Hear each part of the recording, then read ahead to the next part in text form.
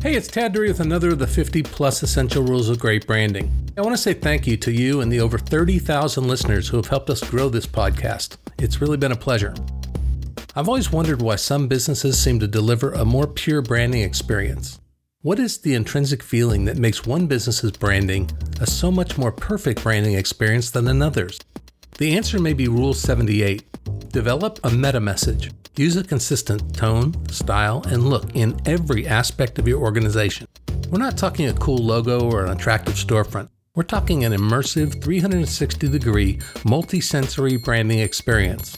I was first made aware of the meta message concept when a former client left his business to accept a position at Armani. He shared with me Armani's meta message process.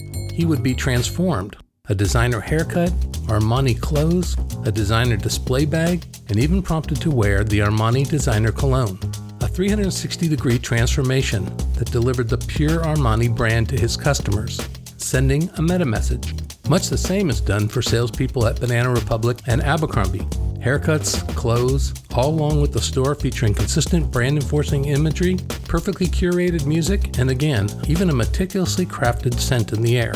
Side note, Mercedes actually embeds its custom scent into all its leather seats and interiors. But this isn't about smells. It's about a singular unified message. There should be nothing that is inconsistent in your brand. Avoid being persuaded into changing typefaces, letting a budget solely dictate your design. Look at every aspect of your client or business that faces the customer. Then look even closer for things that don't.